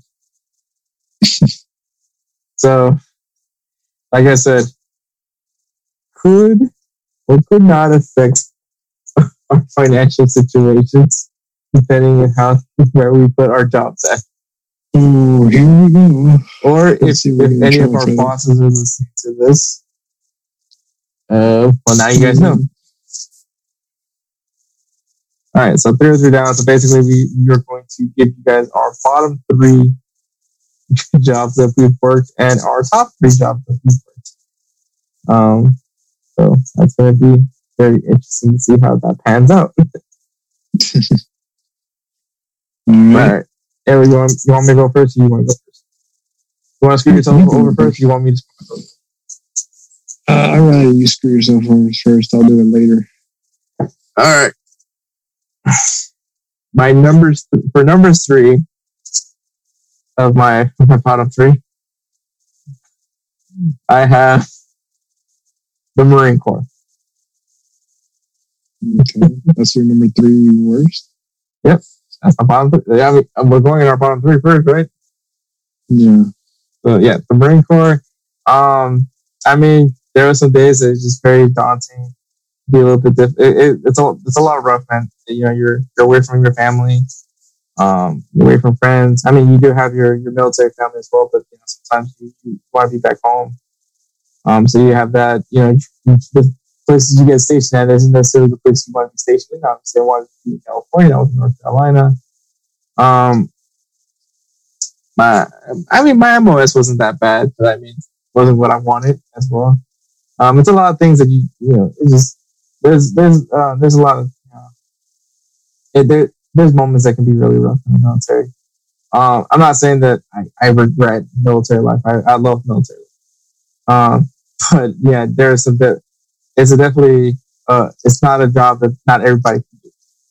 For sure, it's not for the faint of heart. I think, and you have to have very thick skin. If you go into the military and you're soft, you are going to have a very, very rough military experience.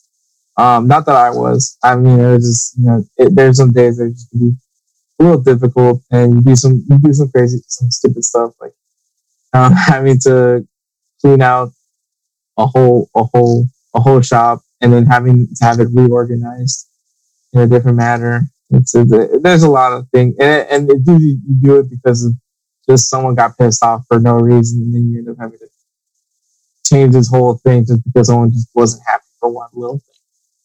So there's some days where it could be really stupid rough. So number 3 is the U.S. Marine Corps. Number two, I'm gonna have to say my internship with the Houston Dynamo with the partnership marketing team. And it's not so much the job; it's just the fact that it was an unpaid internship. And I know that, you know, like, it's funny how the unpaid internship. A lot of people, it's a very, I guess, a touchy subject for some people. I know the benefit of internships, man. I know that unpaid isn't necessarily the most thrilling thing to hear, but, you know, it's an opportunity. And that's what it really was. Like, it was like you got to meet some people with the Houston Dynamo. I got to meet people with the Houston Dynamo. I got to work with some people. I got to network. They just like that I wasn't getting paid. Yeah, definitely. But, you know, I knew what it was gonna help me for. You know what I mean? So, but it does suck knowing you're doing some stuff, you know, and you're working really hard, and the thing that sucks is that you're not getting paid for it. So that's what really sucks about it. And number 1 is O'Reilly. O'Reilly is the worst job I ever had. And it's not so much about the people that I worked with at O'Reilly. I thought everybody was cool in O'Reilly, but retail sucks. Like, just retail just sucks. Oh yeah, it does. So I mean, people are horrible. Like, people are horrible people. Like, I mean, it baffles me how people treat someone that they don't even know. Like, I think it's the wildest thing to me. Like, for you to treat somebody that you've never met in your life like shit, this is like the balls on you, man. Like, seriously. Because I can't see myself doing it. And then of all things, for me to, work at O'Reilly during the pandemic, where we had to wear masks and all that, and people were so very, anti-masking and all that came in.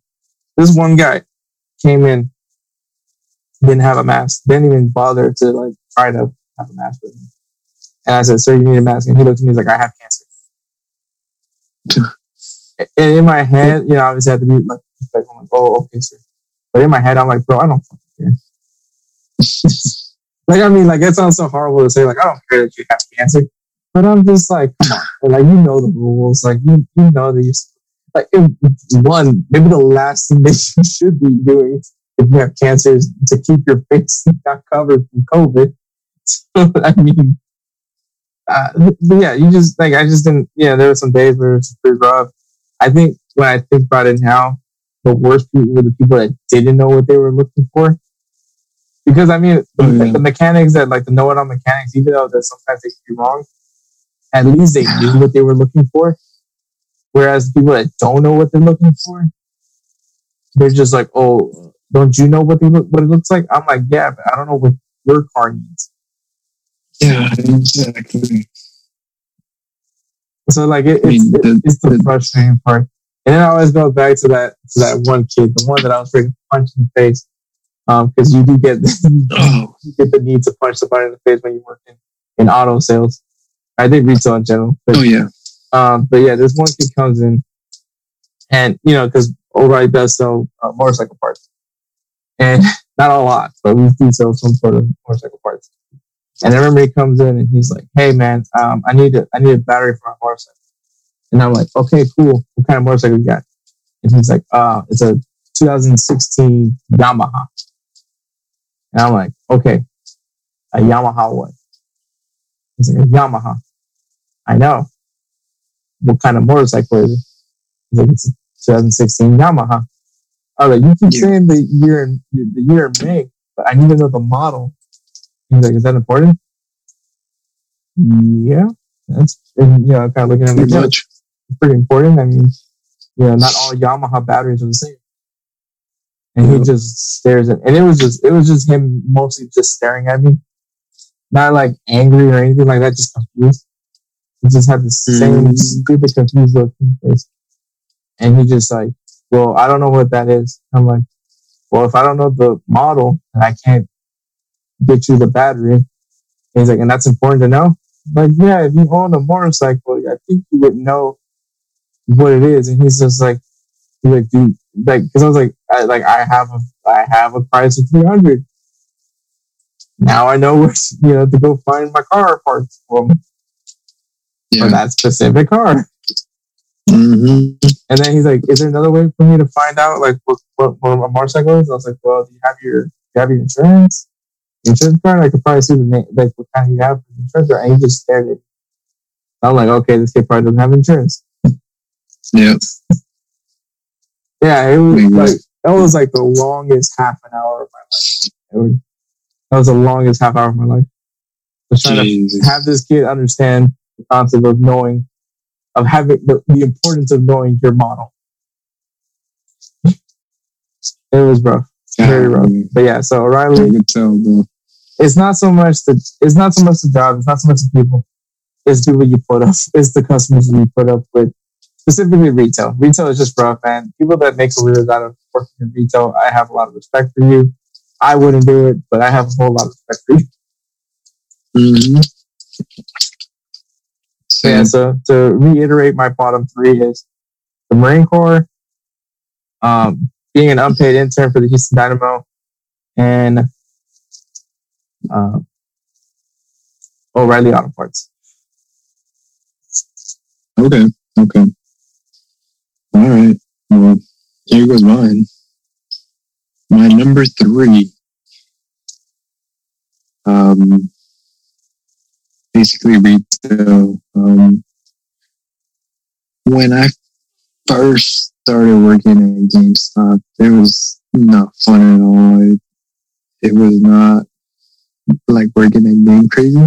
Game Crazy was more free, liberal, and stuff like that. And I'm pretty sure people are going to be like, well, that's why they closed. Well, yeah, but we were more focused on what the customer wanted than what, making money. That was me. That was me. So it was just, that's the way I see it. Being that type of salesperson. I miss those Game Crazy days, man. Oh yeah, bro. I'm telling you, man. I miss those. I mean, I never worked at Game Crazy. That's people that are wondering why I say that. But I used to hang out at Edwards Game Crazy location. And I mean, his boss never tripped. I remember it would be me, him. And what was funny was when we used to do, maybe there's a reason why Game Crazy closed. Was we would actually like one of the demo consoles. We would actually take the demo CD out, and we would start playing like an actual like game on one of them. I remember we used to play SmackDown vs. Raw. SmackDown vs. Raw, Guitar Hero, Smash Brothers, FIFA sometimes. Yeah, FIFA sometimes. But yeah, man, those are some good days, man. I still remember that crazy TLC match that you had with Clyde. Oh God, that was so awesome. I wonder how they're doing. I haven't talked to them in a minute. Yeah, man, those guys were cool. It was just so funny. Yep. When you look back at it, I was like, oh, I can see why Game Crazy Hollywood Video didn't do so well. That was on the Hollywood Video side. Game Crazy was the one that was bringing the money. That's true. So, in the face. And then you worked at GameStop, and then that's where all the fun just kind of died. It was just different. I remember everything was just different. I remember I couldn't even hang out. Yeah, you had to leave. We get a buy anything? No. Sorry, bro. We get a buy anything? No. Like, sorry. I was like, dang, man. I still remember that. Oh, when they said that shit. Yeah, I was like, oh man. I was like, my bad, bro. I was like, I didn't know I was gonna tell you that. I think it was a dick, man. I think it was a dick. But yeah, so GameStop. So yeah, I mean, it's just it is what it is, brother. And that's my number 3 is GameStop. My number 2, it was working at the Houston Racquet Club. The what? The Houston Racquet Club is technically a country club, but instead of working outside like you with golf carts and stuff like that, I was working inside in the kitchen. So I was a food runner. So I'd be the ones taking the kitchen to the members. I was about to say customers, but to the members. And every time it would suck because everybody told me if they offer you a tip, you can't take it because they're already paying for the membership. Therefore, they're already paying for the food and everything because the food they did have to pay for it right there. You know, they would make the only people that could get tips were, of course, the servers, but not me, the food runner, the guy who took the food to the table. I didn't get tips. So yeah, that sucked. But other than that, I mean, it was fun people to work with. It just, damn, it sucked ass so much when I was working there. It was late nights sometimes. Maybe I'd be going out at this time, like 1:30 in the morning and shit. And I was dead tired from the night shift. It was so busy, especially on the weekends. Mm-hmm. So yeah, that was my number 2, man. It was just so bad. I mean, compared to your country club job, I mean, I think mine was kind of off in a way because I had to deal with the customer and the food and I need this. Can you send this back? I don't want this anymore. Anyways, so yeah, that's my number 2. And my number 1 was working at Fiesta as a bag boy. Oh, man. And of all the Fiestas, you really want the most ghetto Fiestas. Exactly. That one. For those who don't know, Fiesta is a popular grocery store. Yes. I mean, if the name Fiesta didn't give it away. But yeah, so it is a pretty popular. I don't know how many cities or at least states that have Fiesta. But I know at least specifically Houston, Texas has plenty of them. Houston has a lot. But yeah, like North Side, East Side, South Side, downtown. There's plenty of them here in Houston.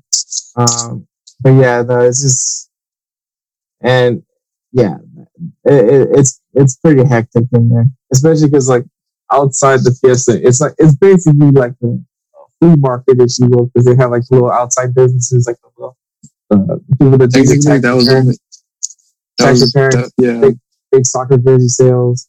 The guy that does the food truck guys. It's just a lot of stuff. But yeah, so go ahead. I mean, and then what's worse is my first day there, I got my car stolen. Yeah, that's right. The white Honda Accord. Yeah. They took the cat, they took everything, man. It was so bad. So yeah, it was I don't know. I don't even know what to say at that point. I was lost. Okay, so I was literally there for 2 hours. And in those 2 hours, they stole my car. So I was like, come on. Which one was it? Seriously? It's the one off of Braeswood, right? No. The one off of Hillcroft. Oh, okay. Yeah. That was pretty bad. Yeah, so that's how I was like, oh no. Sucks fucking ass. So bad. So I was just like, fucking hell. Well, yeah. It was pretty bad. I didn't know what else to say, honestly, at that point. Mm-hmm. So they stole my car. They found it the next day, an hour before I had to go back into work. And they had basically been in a chop shop. So, yay! I mean, I don't know what else to tell you, bro. Just another day. Yeah. It's just another day in that ghetto side of town. Because that's the ghetto side of town. So, well, there's a lot of ghetto side of town. There's a lot of ghetto side of town. Well, yeah, that's true. I mean, here in Houston, it's like the north side and Bel Air, I guess they're the smaller side of north side, I guess. I'm not exactly sure. So, yeah. So, reiterate your bottom 3. So, my bottom 3 is number 3 is GameStop. Number 2 is the Houston Rocket Club. And number 1 is Fiesta, which, by the way, did not pay well enough to be a bag boy for everybody. Well, when I was a bag boy for Kroger, which I hated that job too. See that? It was for Kroger, though. It was $6.10. At that time, that's what minimum wage was. I got paid $5.25, bro. That must have been what minimum wage was at that time. Yeah, that was like you started working there like in 2007. 07, yeah, 07, December of 07. So that was minimum wage at that time. Yeah, so crazy. Yeah, time changes. Because now minimum wage is $7.25. Shit, and if things roll apparently the way they are, shit, people are asking for $15 for minimum wage. Mm-hmm. It's going to be basically more than. Once again, the only place that deserve 15 an hour is Chick-fil-A. Those people, they deserve 15 an hour. They deserve foot rubs before and after work. They deserve it all. Yeah. I'm starting to think that maybe I should do it. What, work at Chick-fil-A? Yeah. Hey, man, at least you guaranteed Sundays off. Yeah. All right, man. Time for the 3 up. All right. So for me, for my top 3, number 3, the Marine Corps. That is correct. They made it on both lists because, to be honest, the Marine Corps is a love-hate relationship. As much as there's a lot of bad moments in the Marine Corps, there's a lot of great. And obviously, the camaraderie. Obviously Spencer, someone that I consider a brother. There's just something. It's great to see another Marine just because it's always you know what each other gone through.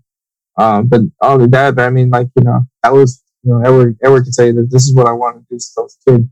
We joined the Marine Corps, so that was all I wanted to do was join the Marine Corps. And I remember everybody trying to talk, including Edward, trying to talk me out of joining the Marine Corps.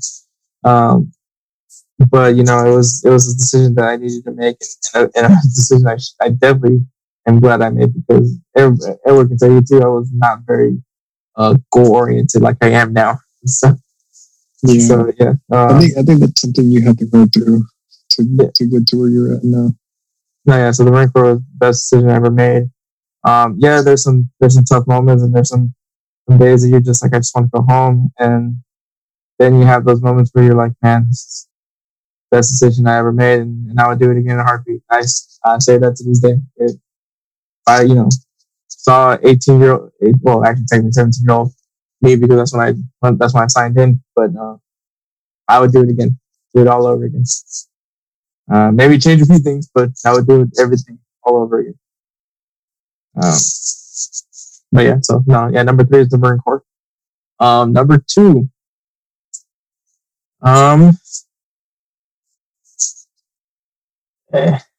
it's crazy how I said that an unpaid internship was on my bottom 3, and my number 2 is an unpaid internship, and that is with being a football equipment manager for Rice University. It was so much fun, man. Just like I loved everything about just being a football equipment manager, just because you're out there in the practice, like you're actually part of the practice. Like you're not really part of the practice. You're snapping the football. You're helping out the team, with drills and all that. But you're out there. You're out there in the field. You're running around. I loved it. I think it was so much fun just being part of the practices. Helping out with the team. Some people maybe thought it was demeaning just because we're doing the players' laundry and all that, but that didn't bother me too much. But I just had a fun. I got to meet some really cool guys on the football team. Got to meet some really cool people that work for Rice University. But I got to do a lot of cool things, man. I got to go, got to travel to Mississippi. I got to, I wish I got to do more with Rice University. I mean, obviously I did in the pandemic. So, we're very limited, but I mean, it was just so much fun. And then plus all the cool Rice swag that I got out of it definitely was a big boost. Yeah, I mean, it was an unpaid internship, but it was such a fun opportunity. And that's kind of what, like I was saying, with these unpaid internships. Like, I know it sucks, that you're not getting paid, and it can be rough. But I think the experience pays off, and I think now you have something to put on your resume that you can that can really kind of jump you over a certain person, because you're putting you're putting the sweat equity in and the experience in, so you can get that job that eventually is going to pay you. Exactly.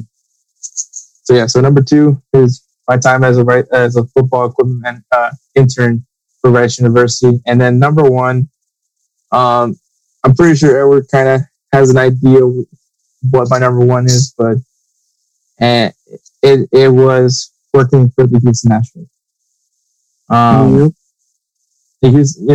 Anybody that knows me, at least knows me very well, everybody knows I'm a big Houston Nationals fan. The Houston Nationals are my number 1 team in Houston, my number 1 American sports team. I've loved that team since I was a kid.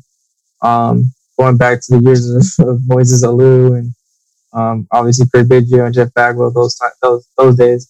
I was always a Nationals fan. I've been there throughout all the bad times and all the good times. And when I got out of the Marine Corps and I was trying to figure out what I wanted to do, next thing you know, I'm in the grounds crew for the Astros, getting to be part of what they were building with Carlos Correa and Jose Altuve and Alex Bregman. Getting to be on the field with those guys was really cool. And I mean, I was just a groundskeeper. Just some maybe not seen as illustrious, but it was a fun job. It was an honest job, and I didn't mind it. And then obviously, a few years down the road, I moved into the marketing team in 2018. And that was also the real cool part, was just being on the field during the World Series. Say what you want about the Astros during the 2017 World Series. I was on the field. The trash can banging was not as loud as you thought it is. I'm going to point it out that I was literally on the field, and I still didn't hear that. You heard something, but it wasn't as significant as I think it is.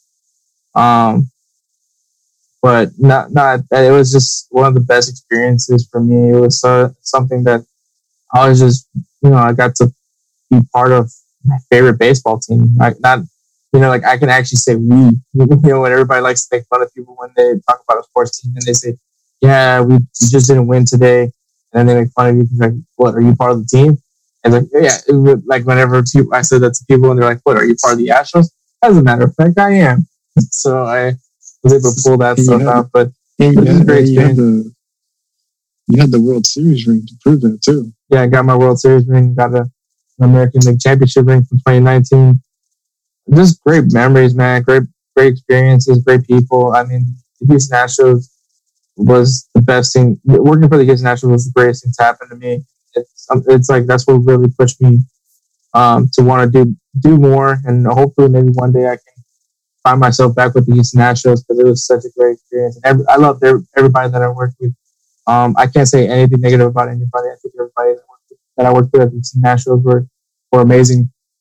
Definitely a great organization to work for. I think they took really. I'm sure I'm always speaking on my experience, but I definitely will say that they took really good care of their employees in the Houston Astros. Yeah. Yeah, I agree. All right. So to reiterate my top 3, the Marine Corps. They made both lists. My unpaid internship at Rice University and my time at the Houston Nationals. Oh, nice.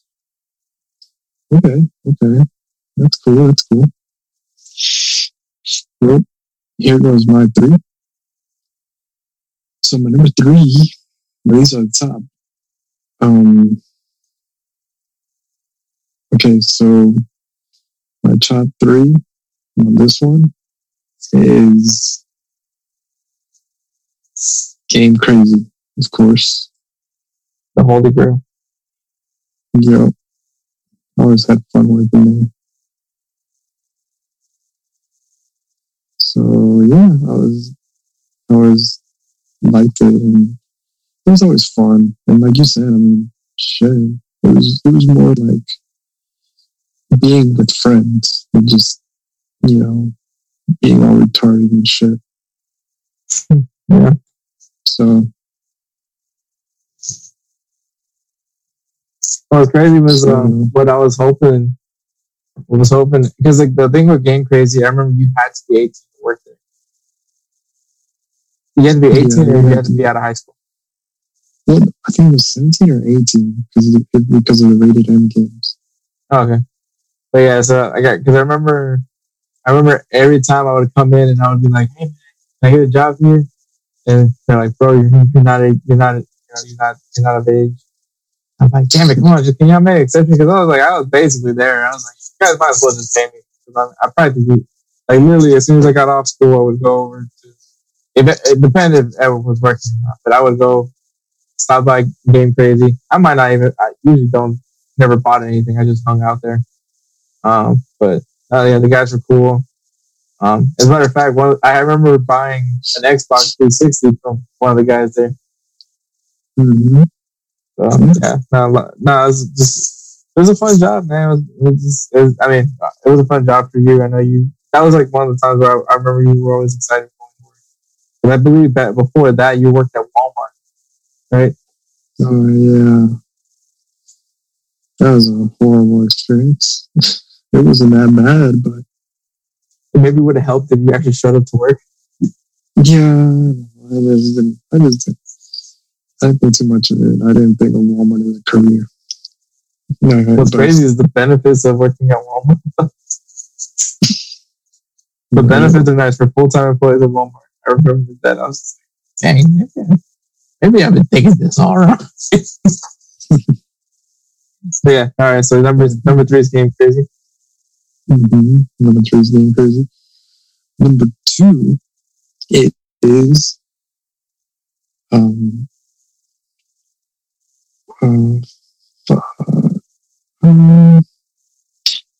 you know what? Number 2 is Costco. Costco. I only worked there for Christmas break. I was working at GameStop at the time, but I loved working at Costco. So it was such a badass experience.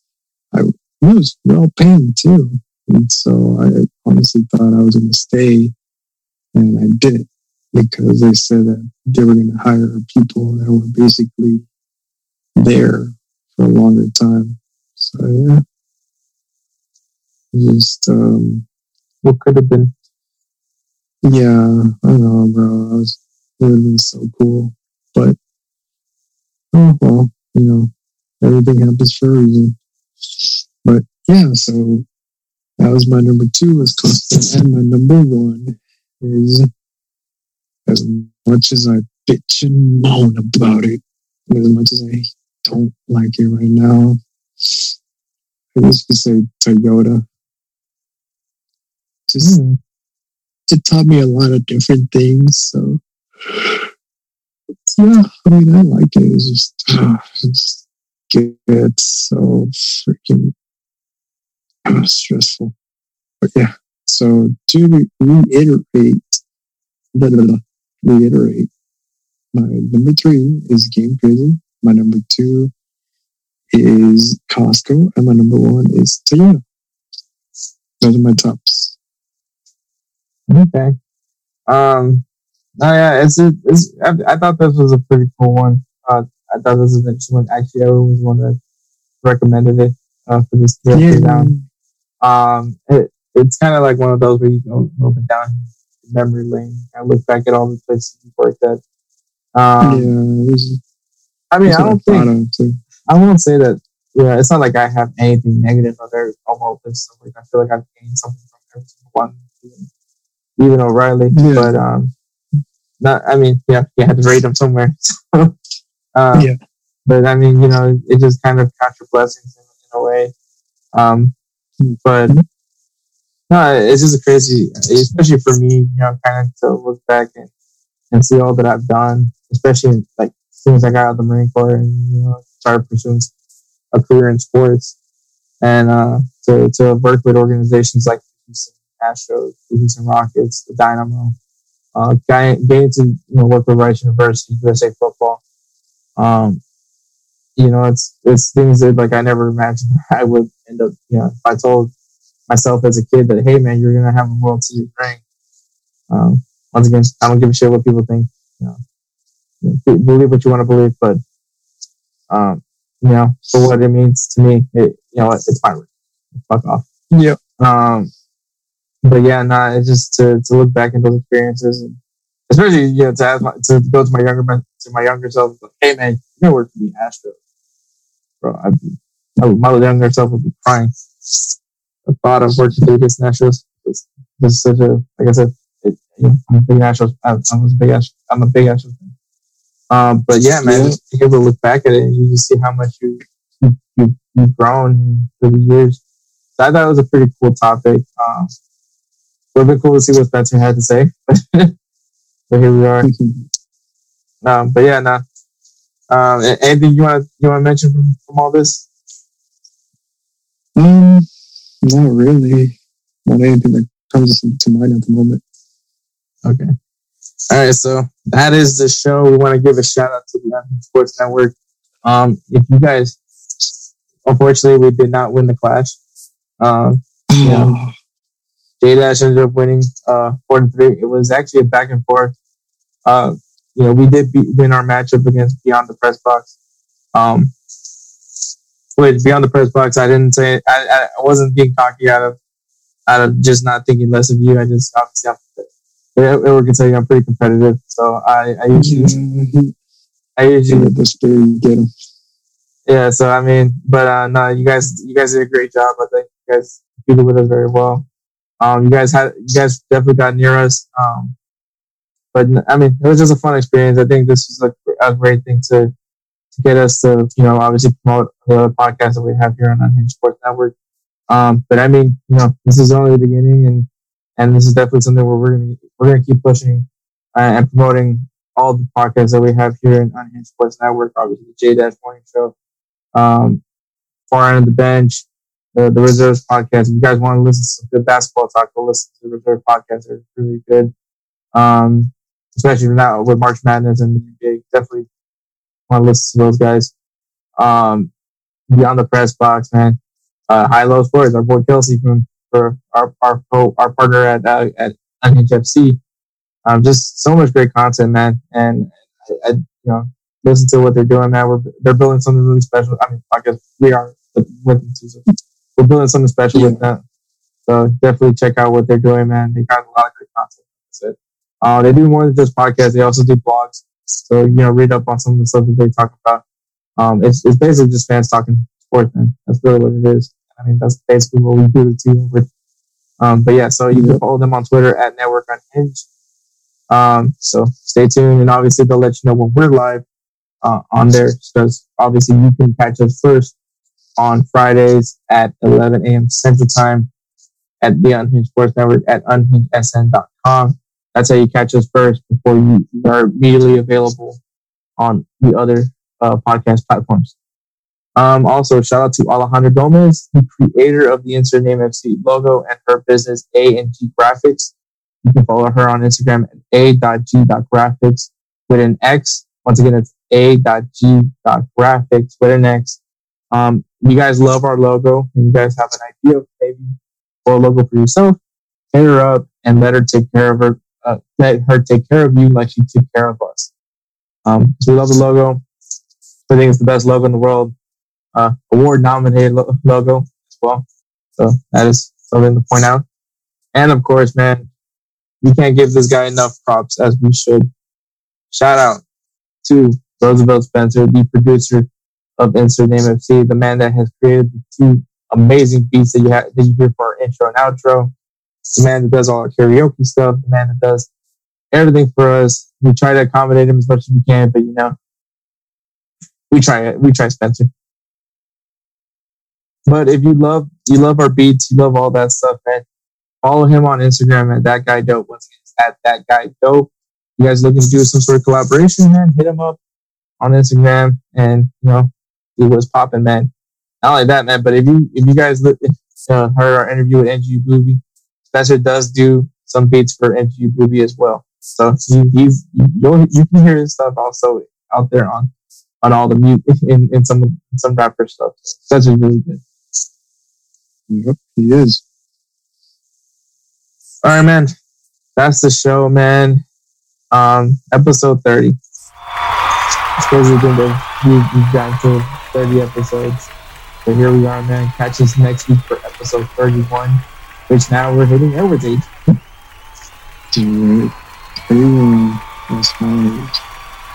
Yep, so episode 31, which we will also be doing a preview for the MLS season. So for you guys that want us to talk about Major League Soccer, so it's coming. And it's gonna be fun. It's gonna be fun to hear Edward's take on Major League Soccer. That's for sure. I'll have to start watching it for sure. Can't be a Euro snub man. That's true.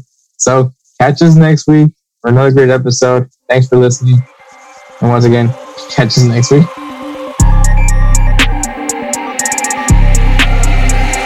Insert Name FC. Rock with you.